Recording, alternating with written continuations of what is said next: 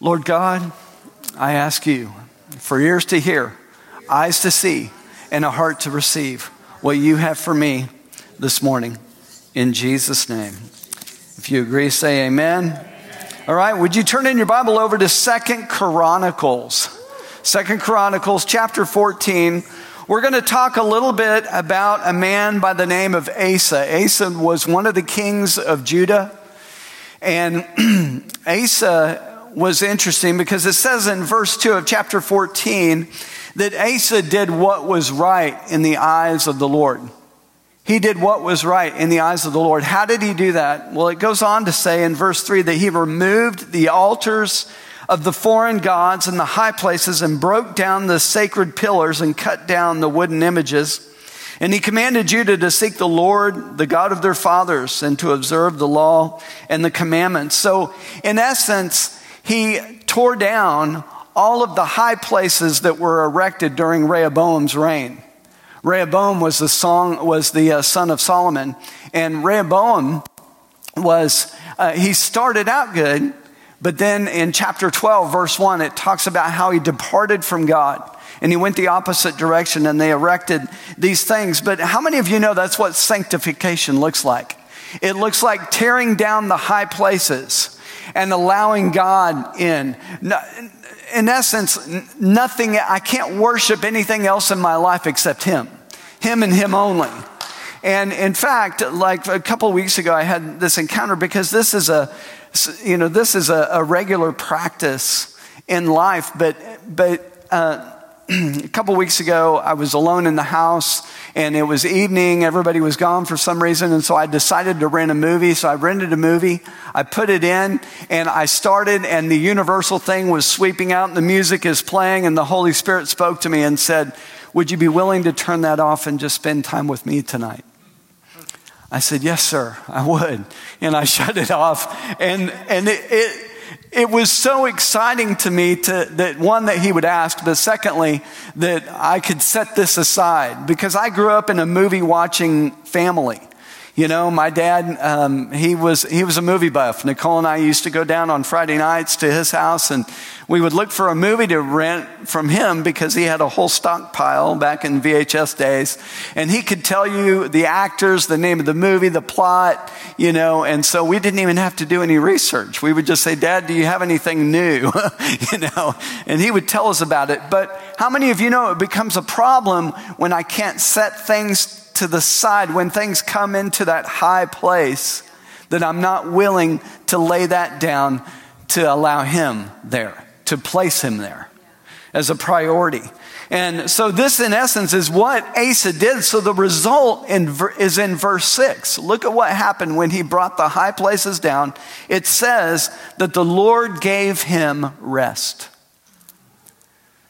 Doesn't that just sound peaceful, restful? That God gave him rest.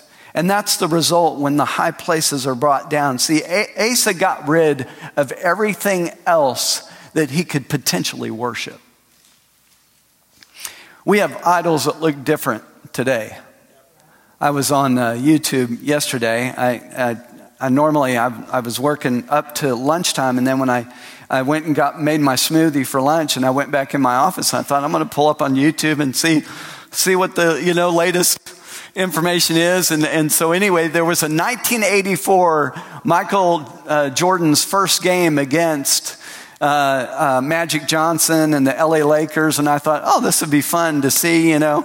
So I just started to watch a little bit of it, and then I heard the commentator come on, and really nothing happened in the first. I only watched like the first 2 minutes of the game. Nothing really happened until Michael had this moment where he had a breakaway and he beat a guy to the basket and he just did a layup.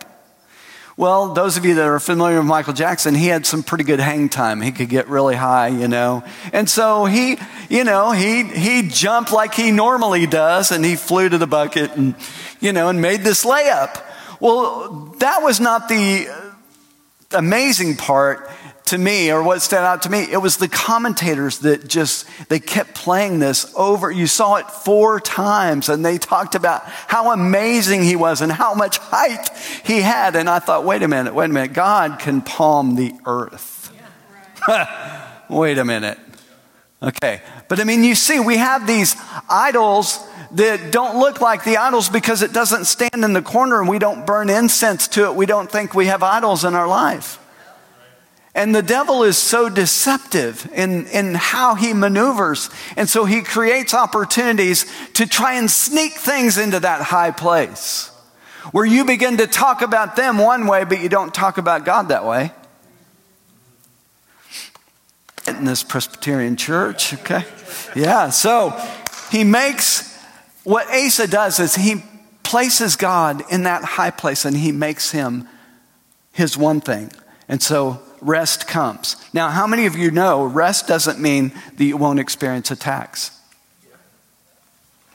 It doesn't.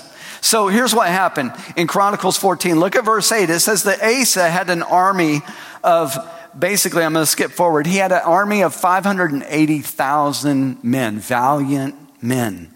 Okay? And so then Zerah, an Ethiopian, came out against him with an army of 1,000,000 men and 300 chariots. Now, my math is a little rusty, but that's a whole lot more. Okay? So Asa went out against him, and he set the troops in battle array. And Asa cries out to the Lord in verse 11, and listen to what he says. He says, Lord, it is nothing for you to help, whether by many or for those who have no power. Help us, O Lord our God, for we rest on you. I want you to pay attention to that word rest this morning. We rest on you. And in your name, we go against this multitude, O Lord.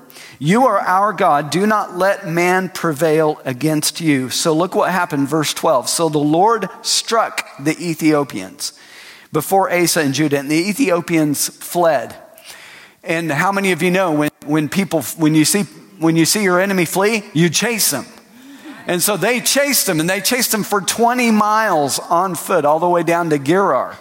Man, that's a long way to go on 20 miles by foot. And so they're killing these guys and they are fleeing before them. And what happened was they experienced this great victory that day because Asa put his confident rest in God. Notice what I said. He said that our rest is on you. That's what I want to talk about this morning. I feel like this is a word of the Lord for some people here. Confident rest. So he put his confident rest in God. And I want you to notice this. Remember when he prayed, when he said this prayer to him, God did not respond to him verbally. He didn't respond to him. How many times has that been the case for you? Have you cried out to God, asked for help? You've got a situation, a circumstance, something going on in your life, and you cry out to God and he doesn't respond to you verbally. It doesn't mean he's not listening. I saw a lot of times, if Jesus is God, because Jesus said, if you've seen me, you've seen the Father, right? And how many times did people ask him a question and he didn't respond? He knelt down and he dug in the dirt. He drew in the dirt. He didn't respond, or he asks a question that has nothing to do with what they're even talking about. But yet it does. And so notice that he doesn't respond to Asa. See, people who don't hear an answer, and they step out of rest and they step into anxiety. And so here's Asa. He comes out and he meets this 1,000,000-man army. He's got his army set in array. But how many of you know 580,000 is a lot less than 1,000,000 plus? And man, they must have been dispersed, and that must have looked pretty intimidating. Remember the old cowboy movies when all the Indians would come up over the horizon and you'd be like, it's like, what are we going to do? This is Asa. This is where he at. He cries out to the Lord. The Lord doesn't respond. But what happens is he didn't allow himself to get into anxiety. He rested confidently in God. And look at what God did. God caused this great victory to happen. And when that victory happened, they chased them for 20 miles, and it says that they brought back much spoil. Everybody say much spoil. Much, I'm talking thousands of camels, thousands of donkeys, thousands of sheep. They bring all of this back, not to mention gold, silver, clothing, whatever else that they came back with. But let me ask you a question. What can happen when people experience victory in their life many times? Let me help you with the answer too. Is you can begin to coast on the fact that you had a victory. If you're in a boat and you're going across the lake at 40 miles an hour and you shut the engine off, what happens? You keep going, don't you? For a while. But then what happens? You begin to drift with it, whichever way the waves take you, right? And you wind up where the waves want you to be. You wind up with the majority.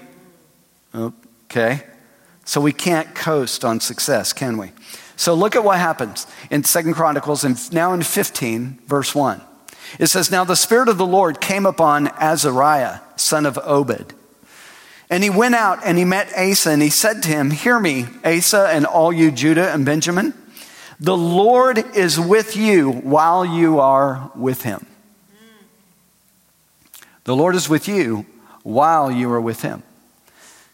He said, "If you seek him, he will be found by you. But if you forsake him, he will forsake you." So what he's doing is he's giving them a warning to not allow this victory to become their defeat. Don't allow victory to become your defeat. Remember Israel? They had this great victory at Jericho. They've come out of Egypt. They've experienced 40 years in the wilderness. They come across into the promised land, and their first city is Jericho, and God gives them this amazing plan, a plan that only God could make happen. And they have this tremendous victory over Jericho. Then what happens? They don't even consult with God. Well, we got this. We know what we're doing now. We had victory. Back here at Jericho, I had victory in my life. And so they didn't seek God. What happened? They sent 3,500 to 4,000 men down to Ai, and Ai came out and ate their lunch. Killed 28 of them, sent them home crying to their mama, and they got back and they laid before the Lord all day long in sackcloth and ashes. And the Lord finally said to Joshua, he said, "What are you doing?" He said, "Israel has sinned. If you had even asked me, I would have told you." But he didn't ask the Lord. Well, we have a similar situation here. Look in chapter 16, verse 1. It says that then Baasha, king of Israel, comes out against Judah. And he's not going to allow anyone to go in and out of the city, is his plan. And then Asa brought out silver and gold from the treasury of the house of the Lord and the king's house. And he sent it to Ben-Hadad, king of Syria, saying, "Let there be a treaty between me and you, just like there was between our fathers. Break your treaty with Baasha so that he will withdraw from me." So then, at that time, a seer comes. Now, this is a different guy. This is Hanani, the seer. So seer is the same word as prophet in the Old Testament. So here he comes, and he comes to the king of Judah, and he says to him, "Because you have relied on the king of Syria and have not relied on the Lord your God, therefore the army of the king of Syria has escaped from your hand. Were the Ethiopians not a huge army with very many chariots and horsemen? Yet because you relied on the Lord, do I need to say it again? He delivered them into your hand. For the eye of the Lord runs to and fro throughout the whole earth to show himself strong on behalf of those whose heart is loyal to him." God is looking right now for loyal hearts. I believe in this church, he's found a lot of loyal hearts. People, that's my hope and that's my prayer, is that we are the kind of people that God looks at our heart and he goes, "Man, that's a loyal heart. I'm going to show myself strong on his behalf." Yes. So there's two parts to this. There's his part and there's our part. So our responsibility is have the loyal heart. You remember when Samuel was anointing, he went to anoint one of Jesse's sons as king, and they started marching him through. There's 7 sons. Marching him through, he couldn't find one that he could anoint. He wanted to anoint the first one. Samuel did, and God said, no, don't look at the outward appearance. Don't look at the outward appearance, because he said, I don't see the same way man does. I look at the heart. Oh, thank God he looks at the heart. We can't see a man's heart, but God can. So what was his response to this seer? Because God brings an opportunity for him to repent, an opportunity for him to get things right, an opportunity for him to change. And what does he do? Asa has the seer thrown in prison. That's a good idea. Throw the prophet in prison. And then what happens in verse 12, it says, in the 39th year of his reign, Asa became diseased in his feet, and it was severe. And in his disease, he did not seek the Lord, but the physicians. Now, I want you to know, I am not against physicians. I am for both. Seek the Lord and go see a physician if you need to see one.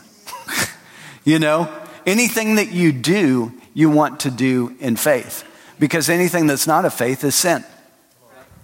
So I want to do both, right? So this is very interesting, because in all of this, God is talking about this rest. He's talking about this rest, which we saw that Asa was in this rest, but then he abandoned the rest and he started to do things his own way. He started to rely on his own ability, on the treasure that he had, on Ben-Hadad, on other things. Sometimes it's easier to rely on that than it is to stand in faith. One thing I've learned about faith in my own life is that God always wants to take you higher. Yes. He always wants to take you where you've never been. You think that you were uncomfortable before. He takes you to a higher level, a higher place of uncomfortability. Why? Because he's your comforter. The Holy Spirit is called the comforter. That's his job. He wants to help you be comfortable in this higher level of faith.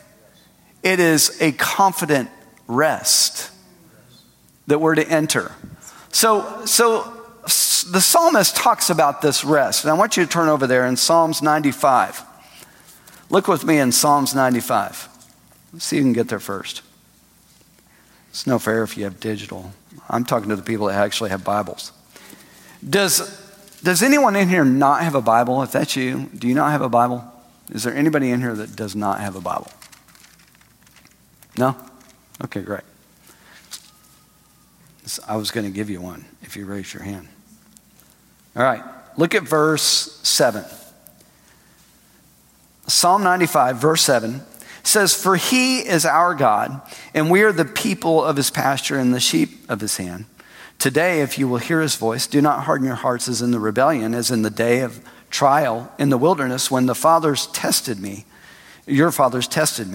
They tried me, though they saw my work. For 40 years I was grieved with this generation and said, it is a people who go astray in their hearts, and they do not know my ways. So I swore in my wrath, they shall not enter my rest." There's two types of rest, two times of rest, I should say, that God talks about in the Bible. This first rest was for the Israelites when they came out of Egypt, representing the old life, the bondage that they were in. They were freed from that. And this first rest was a promised land, a land flowing with milk and honey, a place where you will move into and you won't have to move again. I'm telling you, when we moved in here, we were excited. We did not have to move again. For now. Praise God. But I mean, we could set up and we could stay up. By the way, I meant to mention Steve built this cross. By the way, we're so thankful for that. But we got to move in, and those of you like Steve and many of the rest of you that helped us set up and show up at 7 a.m. in the morning and pull out the sound equipment and plug things in and get things set so that we can minister to people. So you're welcome. We love you. All right, so let me get back. I'm sorry, I'm digressing. Let me get back. First one, promised land.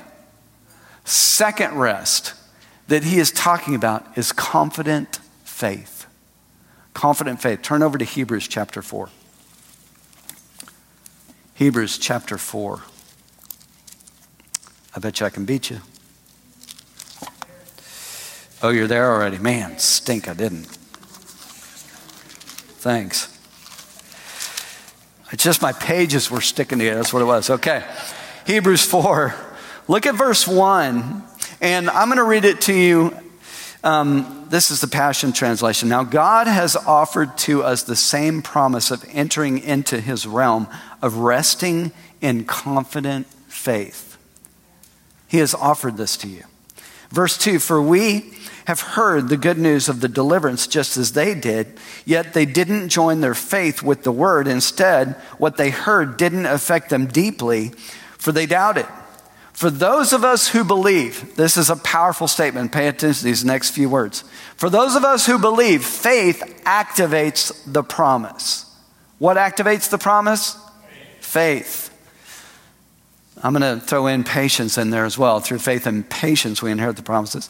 And we experience the realm of confident rest. There's your patience. We experience the realm of confident rest. What is confident rest? Look at verse 6, and it will help define it a little clearer.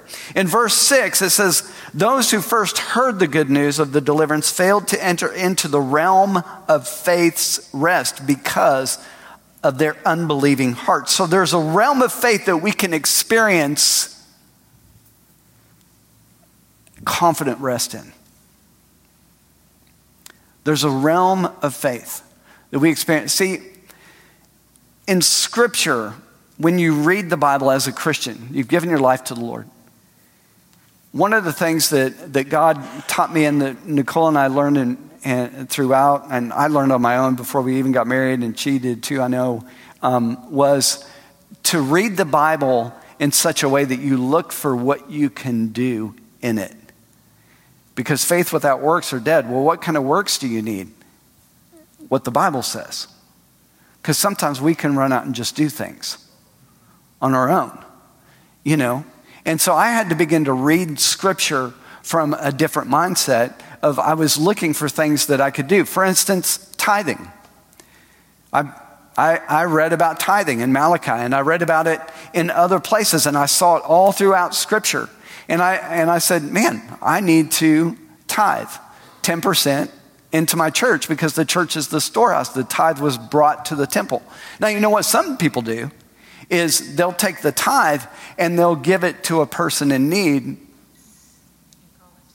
and call it tithing. But see, there's a problem because there's another scripture over in Proverbs that says if I give alms to the poor and I use that to give my tithe to, or I give it to an organization that helps the poor, because you can put it in different contexts. So now I'm changing the exchange rate. We've been to the Dominican many times, and so we do the exchange with the money. Now, what if they gave me dollar for dollar, peso for dollar? Would that be a fair exchange? Daniel's shaking his head no, because he understands. He's from Mexico. Same deal, you know? Because why? Because the dollar's worth more than the peso, you know, as it sits today. That's why we vote. But I'm just, we want to go up. We don't want to go back. All right. You guys, sorry. All right. So here's my point. If you're taking your tithe and you're giving it instead as an alms and you're calling it a tithe, then you've changed the exchange rate, because in a tithe, the promise of the tithe is that God will open the windows of heaven. He will rebuke the devourer for your sake. You'll no longer have holes in your pockets. When you put your money in there, it won't fall out. You know, I mean, so you have promises attached to the tithe. You know what the alms giving is? You know what that exchange rate is? 1 for 1. If you give to the poor, I will pay you back. 1 for 1. So you see what I mean? So I began to look at Scripture. This is why it's important for you to study this thing out for yourself. Don't just take my word for it, right? And so this is the importance of Scripture. So this rest that we enter is a rest where it's important that we know what the promises of God are and that they're available to us. That they belong to us. They're a part of our inheritance as a Christian. All right, so he made reference to this situation over in actually Numbers 13. You don't have to turn there because I'm going to talk to you about it here for a moment. But the Israelites, they've come out of the promise, they've come out of Egypt. And so now here they are, and they're getting ready to go into the promised land. And so Moses, by the instruction of the Lord, he sends a man from each one, a leader of each one of the tribes, to go in and to spy out the land. He says, search out the land, see what's there, see what it looks like, and bring a report back.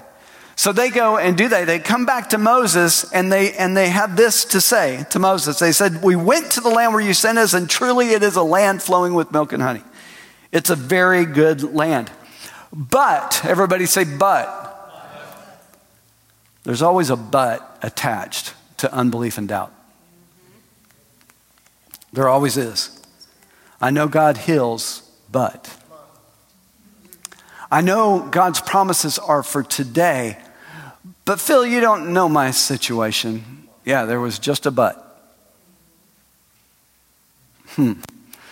Buts are what kept Israel out of the promised land. Because they came back. Okay, stick with me. I'm not trying to be funny, although it is funny. All right, but here's what the people said. But the people living there are powerful. The cities are very large. They're strongly defended. And we even saw the giants there. The children of Anak are there. They came back and they brought a bad report.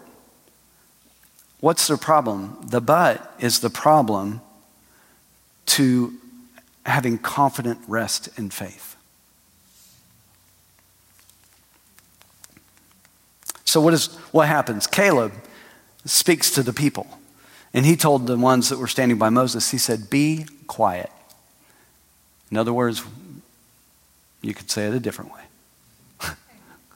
Close your pie hole. Shut the door to your face. Right? Why? Do you know, whenever you're in a position where you're struggling in your faith, that's the best time to be quiet. When you don't believe, you're tempted to say it. It's a great time to be quiet. And this is what Caleb said. He said, let us go up at once. Let us go up now and possess it. We are well able to overcome it. Caleb spoke faith. How do you speak faith? You speak what God said. But you know what we do? We speak the report we heard. We speak how we're feeling. We speak what we're mad about. We speak all the whys. We put a but right here and then everything behind it that we want to say till we get it off of our chest. Oh, it's not good. It's not good. See, 10 spies were moved by what they saw. 2 were moved by what God said. Caleb was moved by what God said. Oh, that's good. That's good. Because I've noticed that people have a tendency to flow with the majority. The 10 were the majority. You know? Remember COVID? I don't have to say much more, do I? It was a bunch of people going with the majority. So that the faith word here in the Greek, used here is pistis, and it entails believing in the promises of God. When we look at faith, many Christians are not at rest. Do you know what a really good indicator is that whether or not your faith is working, whether or not you're at rest, whether or not you're experiencing anxiety, worry, concern, fret over a situation, a circumstance? That's your indicator right there that you're not in faith. Well, how do I know that? Well, you remember when the disciples were on the boat and they were going across the sea and Jesus is asleep in the boat, and this huge storm rolls in, and the disciples are fighting now for their lives because the boat is beginning to fill with water, and they're trying to get the water out, and they're not getting it out fast enough. And so they finally run over to Jesus, and they say, "Don't you care that we are perishing?" And what does Jesus do? He gets up, he points, or he looks. I don't know what he did, but he sees the waves and the storm, and he rebukes them. And he says, "Peace, be still." And there was a calm. And what did Jesus say? He said, "There you go, guys. I'm going back to bed." No, that's not what he did. He said, "Guys, where is your faith? Where is your faith?" You know what he could be? He's also saying, "Where is your confident rest? How come you had to wake me up and have me come do this? Why didn't you do it? Why didn't you stand up and point?" I had this happen to me. That we used to have what was Reese? Airedale Terrier. Man, he's like, we have a Wire Fox Terrier now, but he was like the big size of the Terrier group, the Airedale. And man, he was gorgeous. We called him Reese because he looked like a Reese peanut butter cup. He was brown and black and just beautiful. And anyway, he never got on our bed because he was just too big. And we had a queen size back then. Thank God we have been promoted to king size. Glory to God. How many of you married people are with me on that? We're thankful. But Reese he's like running around and he's panting and he's in our bedroom, and he gets up on the side of the bed and he puts those big old paws like, "Come on, guys, get up, get up." And he's like trying to wake us up. And I wake up and I said, "Reese, what's going on?" And then that big dog is trying to squeeze himself under our bed.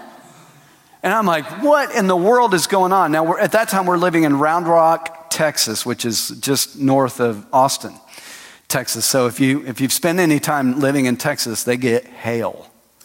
And man, the whole back house of our house was windows, the whole thing. We had massive windows. And the hail just starts beating that side of the house. And I said, "Oh, Jesus." And I run down the stairs and I get in the kitchen and flip the outdoor light on so I can see what's going on. And the Lord reminded me of the boat experience and what he did. And so I pointed at the sky and I said, "I speak to you, hail, now in Jesus' name. Stop." Oh, I said, "Peace, be still." That's what I said. I was trying to remember. "Peace, be still." And it was like somebody turned a water faucet off. I mean, it was, bah, bah, bah, bah, bah, bah, bah, bah, bah. And I just went. And I felt like Macaulay Culkin, in Home Alone. I went, I turned around and went back to bed. But it was like, thank you, God. Thank you. Why didn't you do that? Where is your faith? I'm sorry, Lord, my butt got in the way. Rebecca, could you come help me? But I see so many Christians that are not at rest. They have a language of faith, but they don't have rest. And that's the indicator that they're not truly in faith. When you're anxious, when you're up in arms about something. And see, because rest is something, go back over to Hebrews chapter 4. Just real quick. This is important. C.S. Lewis said, "You are what you believe."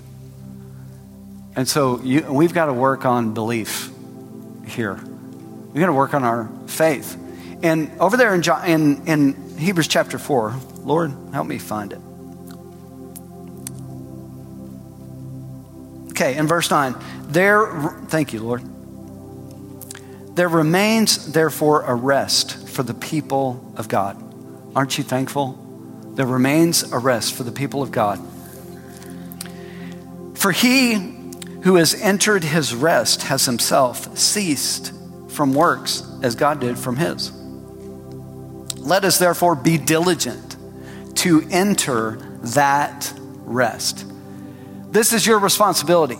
Don't come to me and ask for prayer for this. I'm going to say it's your job. It says it right here.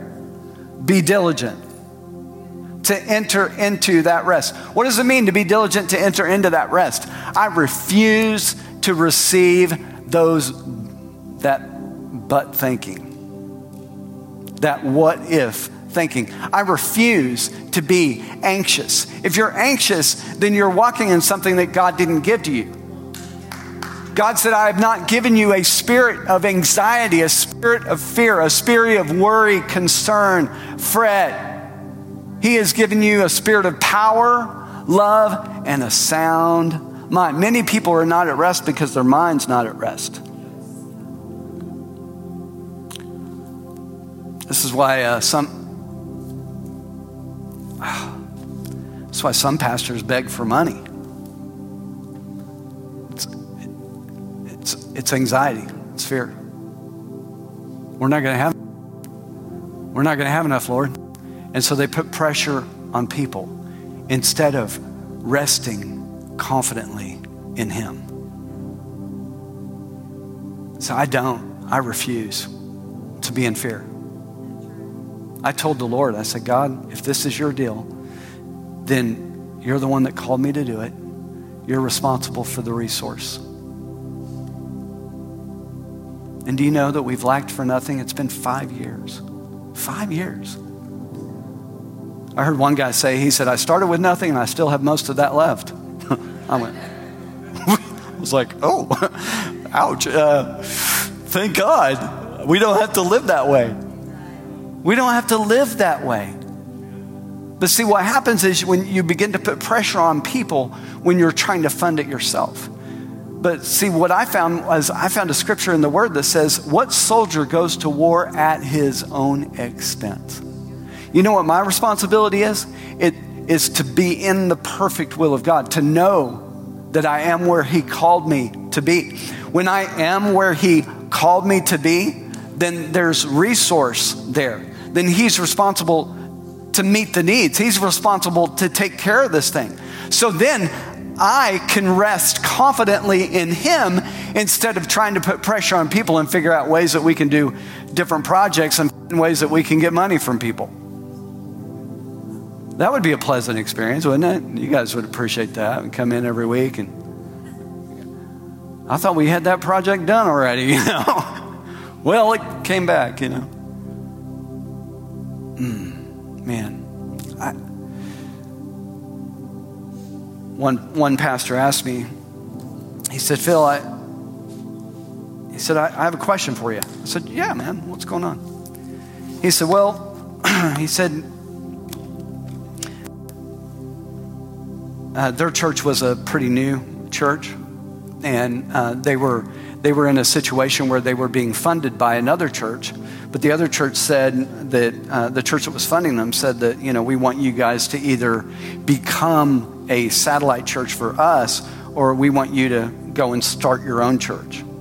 You know, take this and you just go and do it the way you want to do it. And they said, but here's what we're doing. And it was a year plan, and it was what I call runway giving in reverse, where they're going to step them down off of the support little by little. So, you know, 60% down to 40, down to 30, and so, you know, he was getting down to 20% in that ratio. I think he had about maybe a month left of support.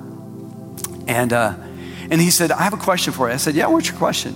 He said, well, here's my question is, he said, I did pledges so that we could estimate what our next year budget is going to be for the church. And he said, but I noticed that our biggest tithers didn't pledge anything. And he said, what would you do in my situation? I said, well, first of all, I don't know who our biggest tithers are. I said, I don't. I said, that's by design. Now there have been special cases like where somebody gave a certain amount that was like way above normal, and Nicole made me aware of it, or one of you told me. But I don't know as a rule. I don't want to know. I don't want that pressure. I don't want to start looking at people as a dollar bill. You know, you got a dollar sign over your head. Oh, hey, you know, I'm going to be real nice, you know, to certain people. Could you imagine living that way? You know, you can kind of figure out a little bit, but I don't want to know. And so anyway, I was like, well, I don't really know what people give. And he said, well, how do you figure your budget? I said, well, based on what comes in. And then once we've made it a year, then we can estimate, you know, what budget is going to look like. But I don't put the screws to that and really get analytical about that number, because I don't need that pressure. Why would I pressure myself? I think sometimes too much information damages your faith. I see people do this in the medical field. They know so much about their disease that they have, and so it's difficult for them to get free from it, because they have more faith in the disease's ability to kill them than they do in God's ability to free them and heal them. You know?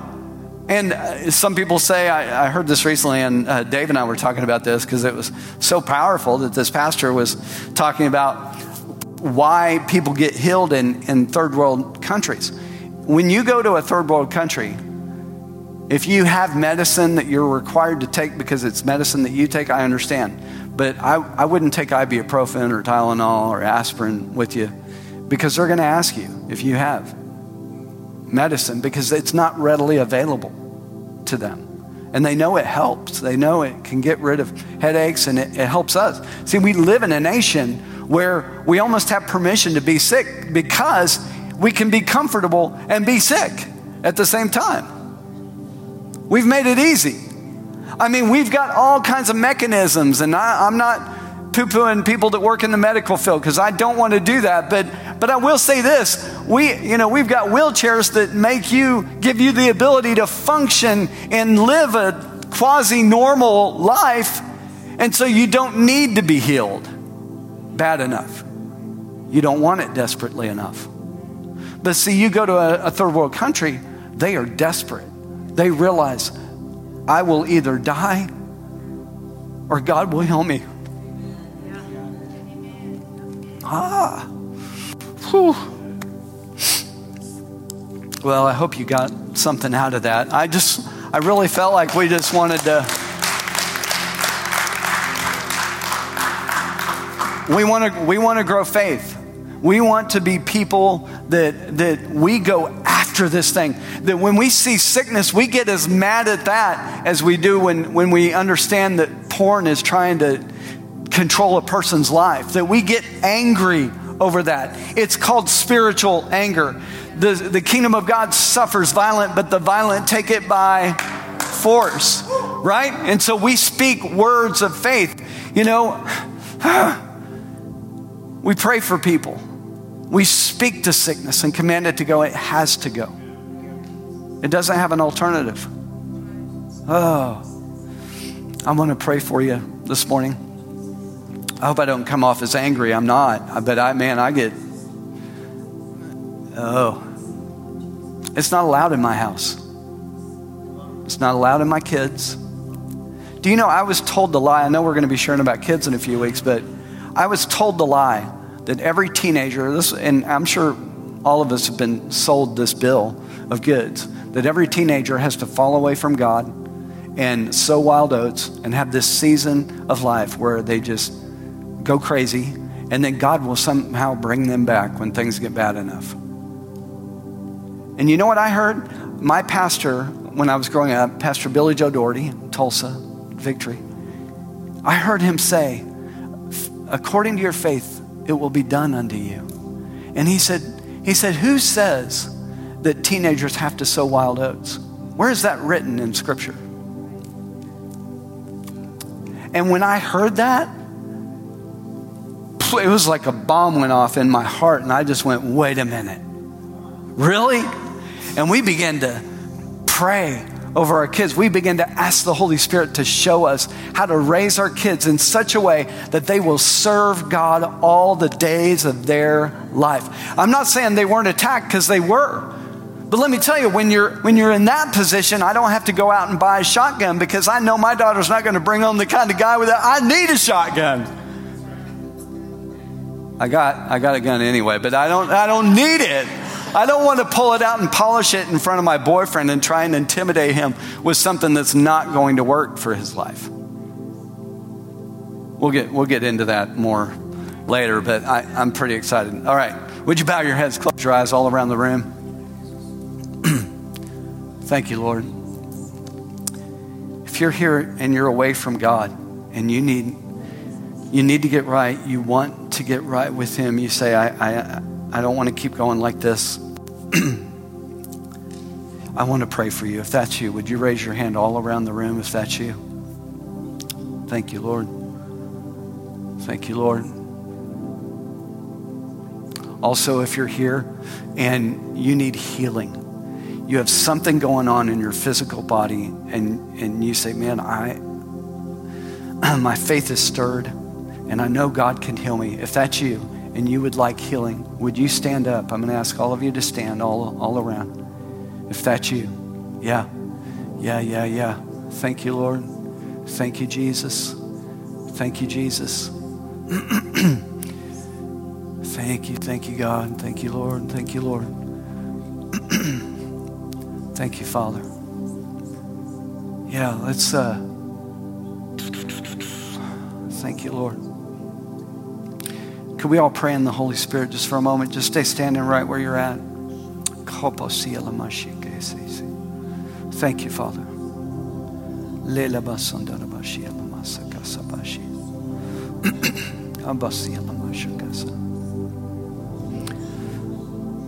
Yeah, Daniel, Candace, could you come? Would you come and stand right here with me? Nicole, could you come up over here? Thank you, Father. Thank you, Lord. And then Rebecca, I'm going to invite you to come as well. Yeah. So I'm going to ask those of you that are standing, would you come to the front? We just want to agree with you in prayer. We want to lay hands on you. The Bible says these signs will follow those who believe. We will lay hands on the sick and they shall recover. I'm going to bring you over here, these beautiful ladies. Come over here, ladies. Thanks, Dave. Yeah. Thank you, Father. Yeah, continue to pray. Come on up, Vlad. Thank you, Lord. Thank you, Lord. Those of you in the congregation, would you mind praying with us and just believe God? Thank you, Lord.